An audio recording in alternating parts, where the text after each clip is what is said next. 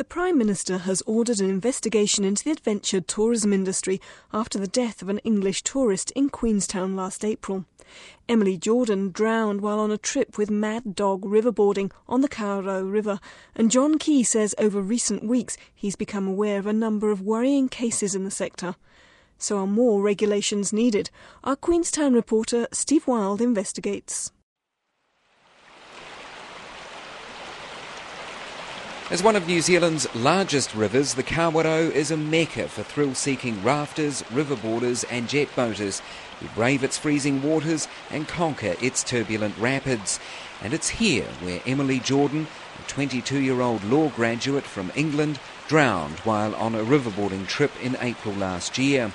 For 20 minutes, while the river guides tried freeing her from the rock that trapped her underwater, her boyfriend, Jonathan Armour, watched helplessly and in horror from where I'm standing on the riverbank. His evidence, here read by an actor, provided a compelling testimony at the recent trial of the company Mad Dog Riverboarding and its director Brad McLeod. I shouted to the guides, "Someone is underwater," and I looked back and I could see it was Emily. She had a red bit on her board, so I knew it was her. Her hand was sticking out of the water. I shouted again to the guides and they went over to where her hand was sticking out of the water. I knew things were not good. The guides were struggling. They were pulling on her life jacket, trying to pull her out. Then I saw her life jacket go floating past. They'd pulled it off her, over her head. They were really struggling to get her out, and it was a long time she'd been under the water. I screamed to someone to get an ambulance. It was 10 minutes since she'd been under. And then I started to cry. I was sobbing. I wanted to get out from where we were, to get over to her. There was an Irish girl on the trip. She held me. She tried to comfort me. Then I saw Emily hoisted out. And one of the guides came over. He said they're working on her, but it doesn't look good. I said, "Be honest with me. Tell me." He looked away. Another guide came and I said, "Just be honest, tell me." And he sort of put his hand across his chest, like a cross. She was dead. The list of those who have lost their lives while enjoying the many thrill-seeking activities in New Zealand hangs as a dark shadow over the adventure industry. At least 10 people have died in the last 2 years alone. In August 2008, British backpacker Sarah Bond fell 50 metres to her death while on a quad bike trip near Waitomo. September last year, and Chinese tourist Yan Wan was killed when the jet boat she was in flipped over at the confluence of the Kawerau and Shotover rivers.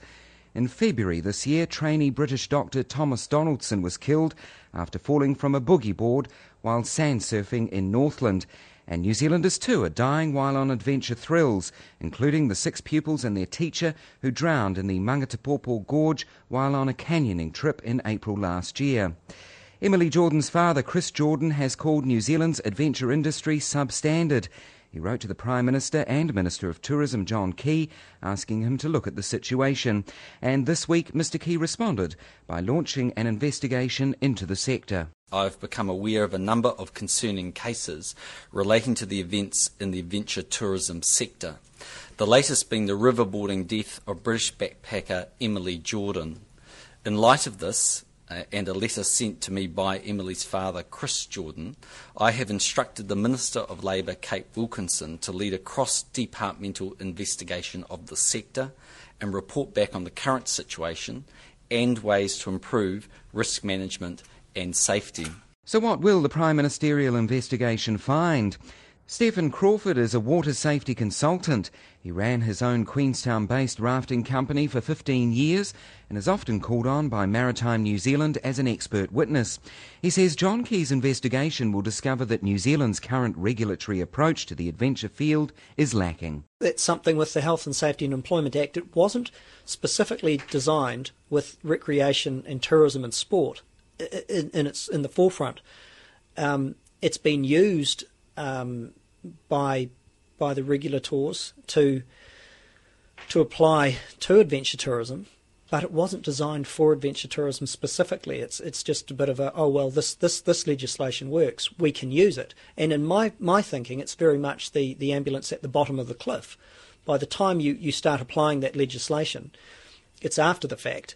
Yes, operators can look and prepare safety plans as per the Act prior, but in, for example, the Mad Dog case, who was there to audit it? There were no auditors for the Health and Safety Act in their particular circumstance, and I believe in adventure tourism. There are probably quite a few others that will be prosecuted under any breaches of that Act. But was there anyone prior? Was there any proactivity to ensure that they were operating the right way? And I think in a lot of cases, adventure tourism activity operators don't have that luxury. There are places like Qualmark, there are certain places to find these things, but unless you're steered in the right direction, many operators might not be aware that there is this available, or that they indeed have to belong to any organisation at all. The ambulance at the bottom of the cliff is a view that's backed up by one of New Zealand's most successful adventure tourism entrepreneurs. Henry Van Ash and his partner AJ Hackett were left in little doubt that they were expected to carry the full burden of responsibility for safety when they set up commercial bungee operations 20 years ago. Mr Van Ash says it was a steep learning curve, but the standards for bungee jumping have endured to this day. AJ and I at the time talked to ACC and the Department of Labour and various others, and they said, well, when you kill someone, we'll come in and regulate you so you can't do it. So we then said, well, can you help us develop a code of practice, or whatever, safe operating procedures or whatever? I mean, these are all terms that we were learning as adventurers. Can you help us develop, show us how we'll do this? So we actually worked with Standards New Zealand for, within about a year of starting, we embarked on that process. And by 1990, at the end of 1990, 2 years after we started jumping, we had a code of practice which was well constructed for codes of practices at the time. And we then started to bring in external auditors, at the time Standards New Zealand, to audit us to that code. And we've continued with that. We still operate under that code, and we still have auditors coming in to do that on a 6-monthly basis. Following Emily Jordan's death, Maritime New Zealand quickly moved to prosecute the Mad Dog Riverboarding Company and its director. Using the Health and Safety and Employment Act, the government agency claimed the company had failed to take all practicable steps to ensure the safety of its clients. For Maritime New Zealand Director Catherine Taylor, the situation was clear. The regulator can't second guess what the next new emerging activity is going to be and be there ahead of the people that might think up a new idea. And that's part of the New Zealand psyche, if you like. Let's think about AJ Hackett and bungee jumping. So the onus has to go on the operator right from the word go to identify the risks and minimise those for when they're offering services to people. I believe that he failed to do that. Yes, but by leaving everything up to the company, a situation was able to develop whereby this company was working completely in isolation. Now, don't you think Maritime New Zealand had a responsibility here to work alongside Mad Dog Riverboarding to make sure it was doing everything correctly? Well, following the accident, Maritime New Zealand worked very swiftly with the industry, first of all, to develop industry guidelines for the safe operation in the industry. And part of our role as the maritime safety regulator is to lead and support the maritime industry to be responsible and take responsibility for their actions. We did that following this accident because we thought there was a need to do that. That has proved very valuable. We also ran a river rescue workshop to actually improve their safety. So we considered that the role that we played here was really important. But should the onus of safety have been entirely left to the company, or should other agencies have been more proactive in their efforts? As Queenstown's Harbour Master Marty Black explains, the Mad Dog Riverboarding operation was never audited and says from a formal point of view his hands were tied by bureaucratic jurisdiction. There's no specific rules that cover that activity. There's probably a duty of care, and that probably comes under the Health and Safety Act, which the company was taken to court on. The company was operating in the main outside the Queenstown Lakes District area, so we had very little involvement with that accident. So the Mad Dog Company was never audited by you or anyone else? No, we haven't audited that company because they were operating in the Central Otago district area.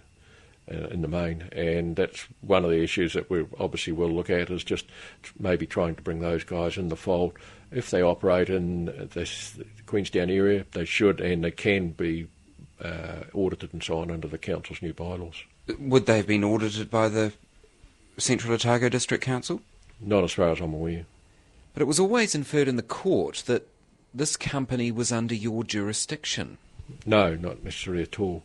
It's an interesting one because, you know, while we've subsequently, at the request of the police, done an audit on the company, we haven't previously done any audits on the company. Would regular audits have picked up on the inadequacies of the Mad Dog riverboarding operation? Life jackets which were not suitable, no throw ropes that would have made any rescue attempt easier, and poor hazard mitigation techniques which, had they been better, may have forced the trip on that fateful day to be cancelled. Insight gave Mad Dog riverboarding director Brad McLeod numerous opportunities to participate in this documentary. He declined. As soon as we got to New Zealand, we've done about 20 activities. Skiing, snowboarding, surfing, skydiving. This week, the New Zealand Prime Minister has appeared on the American television networks pushing the tourism line. And at the same time, on the other side of the Atlantic, Tourism New Zealand unveiled a brand new campaign to attract British backpackers to the country. It borrows heavily from the adventure sector, asking visitors to go all the way. I feel like I do everything now. They've done it, now it's your turn. Go all the way with STA. For the lowest price flights, visit statravel.co.uk and get your New Zealand adventure started. In the campaign, Adventure in New Zealand is presented with glamour and sex appeal. The range of activities are blocked together with soaring film shots and good-looking young people having the time of their lives. The danger is carefully smoothed over and the participants are shown as winners. And the stakes are very high. Tourism is New Zealand's biggest earner of foreign exchange, over $20 billion a year, and the frontier element of adventure is one of its major selling points.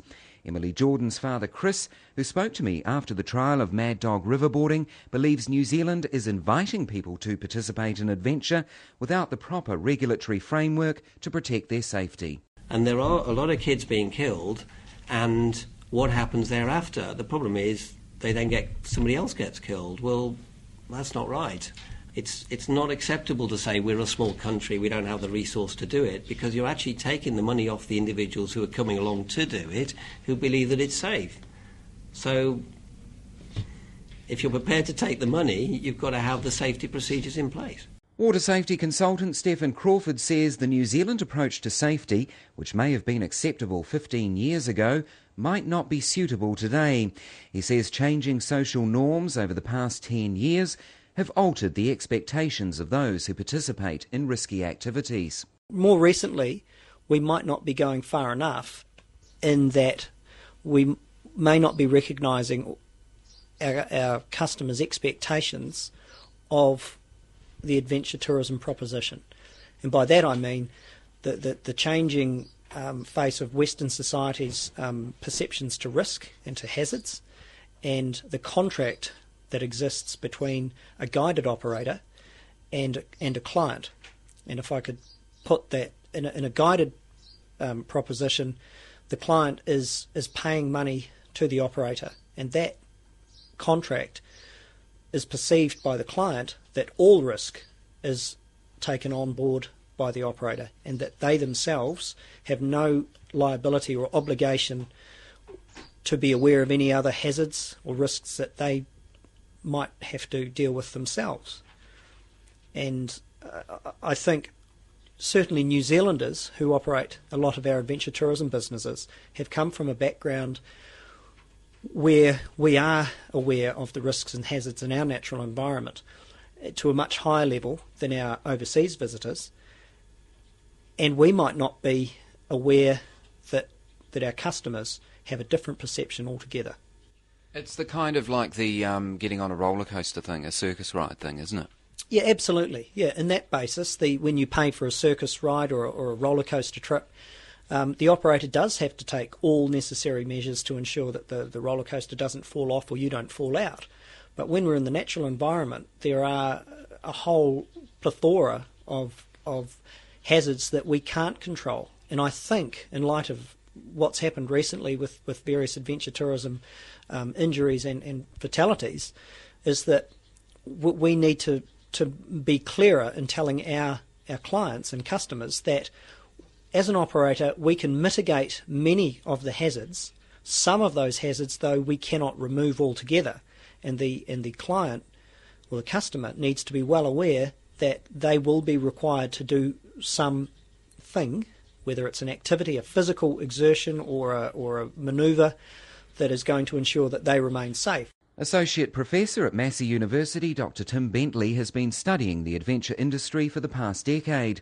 He'll be contributing to the Prime Ministerial investigation into the sector.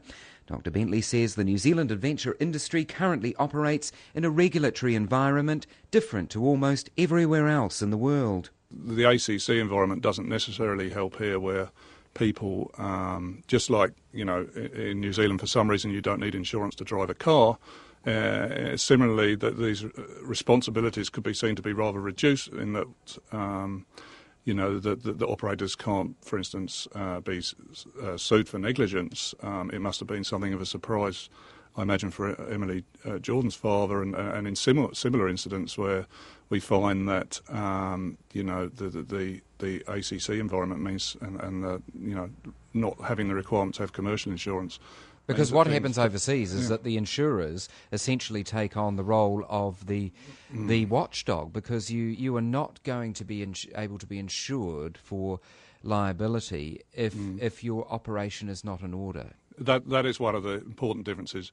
Let's not get away from the fact that most operators do a great job and would have no problem with those requirements, but wouldn't this deal to those rogue operators and cowboys that the Prime Minister was referring to, where some people fall outside that, aren't managing their risks appropriately? And of course legislation doesn't cover all the activities. It covers certain maritime activities, and they're obviously looking at extending those.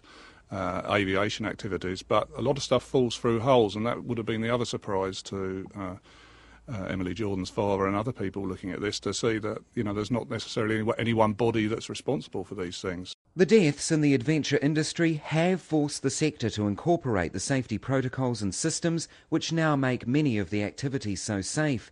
Lessons have most definitely been learnt, most of them the hard way. Shotover Jet has earned a reputation as the go-to company for adventure fun. Its big red boats and death-defying manoeuvres in the tight-walled canyons of the Shotover River have thrilled nearly 3 million passengers in its 40-year history. But 10 years ago this week, Shotover Jet was rocked to the core when Japanese tourist Yuichiro Shibata was killed just downstream from where I'm standing. Shotover Jet's business manager Clark Scott is still haunted by that day. We don't like dwelling on that particular episode. Unfortunately, it was a component failure, and it involved a steering component, and the boat unfortunately careered off course and impacted against a rock. And it's here in the company's workshops where the legacy of that day is never forgotten. From Yuichiro Shibata's death came significant change as Shotover Jet went back to the drawing board, redesigning its boats and implementing a safety program second only to the aviation industry. We actually adopted a maintenance philosophy, for want of a better term, that was derived from the aircraft industry. Its abbreviation is RCM, which stands for Reliability Centred Maintenance. And I guess, in my best layman's terms, how RCM works is you take down, or you look at every critical component on an aircraft, or in our case a jet boat, and you take that component and ask a question. If that component failed, could it put human beings in risk? If the answer is yes, you do essentially one of two things. You put another one in, so you have got mitigation, so you've got backup, so if one fails you've got a second one still operating, or you go to a redesign situation where you redesign that component to hopefully prevent it failing in that application. Commercial jet boating in Queenstown has always set the standard for the whole of New Zealand, but those standards have evolved and improved, mostly off the back of fatalities. Here's Queenstown Lakes District Mayor Clive Geddes. I lost a really good friend in the 80s to a jet boat accident on the Quorra River, a major accident, multiple deaths, and was involved in the group of people that helped recover bodies, recovered the boats, undertook a search for my friend's body, which was never found, up and down the Quorra River for some weeks afterwards, and had also been part of the loss of another friend jet boating on the Quorra. So these things affect you personally, and it was out of that second accident that the jet boating community in Queenstown sat down in the private bar of Wicked Willie's pub and wrote ourselves a jet boat code of practice, which was tabled and accepted by the then Marine Division of the Ministry of Transport. And that was, I think, probably the first self-imposed safety code in New Zealand. And the Council's bylaw today still contains the largest elements of that code of practice. But it comes out of being involved in something that is an absolute tragedy. And that is both unfortunate and fortunate. It's unfortunate because of the circumstance. It's fortunate that we can learn from these things and create a better and safer environment for adventure activities to take place in. And I think that's borne out, if you think back over the past 20 years since that accident. Certainly in this district, there's been 1 or 2 fatalities on jet boats. That code of practice, I believe, is largely responsible for that safer operating record. And of course, with time, it's been amended and changed to cope with larger boats and different use of rivers, etc. The rafting industry too has learnt from past mistakes. Vance Boyd is the owner of Queenstown Rafting and says while regulation may be seen by many as a panacea, safety goes much deeper. I think the main regulating thing is simply of a desire, or should be a desire, by all companies not to go doing anything that is going to cause them sleepless nights. And sure, the regulation is part of the scene, but it's not the be-all and end-all. And I don't think that people's perception of problems in any area in New Zealand will suddenly be fixed by regulating. I mean, you know, and we see that all the time. I mean, the fact that we have rules to say that we shouldn't drink and drive, or we shouldn't drive fast and things, doesn't necessarily change behaviour. It's deeper than that. The Prime Ministerial inquiry into adventure tourism is likely to show that the modern commercial jet boating and rafting industries today operate to the very highest standards of safety. But that's come about through a combination of state regulation and the development of protocols from within the individual adventure companies. Safety expert Stephen Crawford is one who would like to see the lessons learned from rafting and jet boating extended to cover all of the adventure industry. I think adventure tourism should have some guidelines or regulations or rules in place that apply to everyone in adventure tourism, because we are perceived, New Zealand is perceived as a very safe place. And safe is such a broad term, but safe as in, well, if we offer a product or an activity, it must be safe. It's perceived as safe because it's offered. If it wasn't safe, it wouldn't be in the marketplace. So we do need to be thinking about some generic guidelines. There are some industries that have specific guidelines. Rafting, for example, has Rule 80 that requires operators to follow a whole set of procedures, have safety plans, have audits, and should they operate outside what they themselves have said is how we're going to operate, well, they're in breach of their operating procedures and could be found liable on that basis. The Tourism Industry Association Advocacy Manager Jeff Ensor also believes it's time for a more cohesive structure between the various regulatory bodies, ministries and adventure operators. He says an agency which manages mandatory external audits is an option the government should consider. In terms of perhaps the odd operator not stepping up to the challenges of lifting their standards as high as we would like, and we are talking about perhaps a tiny percentage here. But that is one of the reasons we would be advocating for now, and when we perhaps work more collectively with other agencies, is the importance of external audits, of some oversight on a regular basis, whether it be annually or biannually. But I think that must be considered as best practice, having external eyes on a regular basis, looking at your business, asking questions and sharing best practice from either others in your sector or across sectors. Qualmark is a government agency which has been quality assessing tourism businesses since 1993. It has an emphasis on service, but could well be called upon to administer a mandatory adventure tourism auditing program. Director Jeff Penrose says it would take very little for the Qualmark organisation to provide a robust auditing scheme. I think we'd certainly be interested. I mean, we've got 10 assessors that are regionally located around the country, and we currently assess 2,200 businesses, so there's a certain size and scale advantage we've got already, and that may well be something that, if that option was put forward, we'd certainly look at it very, very closely. Tim Bentley from Massey University says any recommendations from the Prime Minister's investigation should avoid knee-jerk reactions and should be tempered by informed debate. And that's backed up by Jeff Ensor, who warns that any recommendations need to be carefully considered. I am nervous of any hint of a knee-jerk reaction, particularly in a regulatory sense, not because the Tourism Industry Association is opposed to regulation, and in fact most of our sectors are regulated, but because a quickly instigated and incorrect regulation is potentially quite damaging and may miss the mark in total.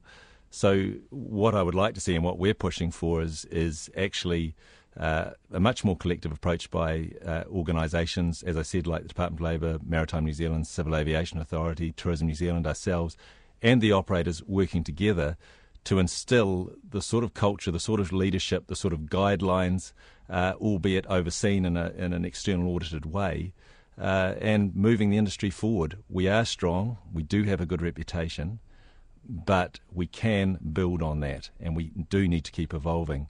That's where I see it going, and that's what we'll be pushing for very actively, a very careful and thoughtful approach, but certainly not sitting on our hands. Certainly we need to be moving forward. While the Mad Dog Riverboarding Company appeared to slip through the regulatory cracks, it appears that the big players in the New Zealand adventure industry are operating to the very highest standards, applying the harsh lessons learnt from the past.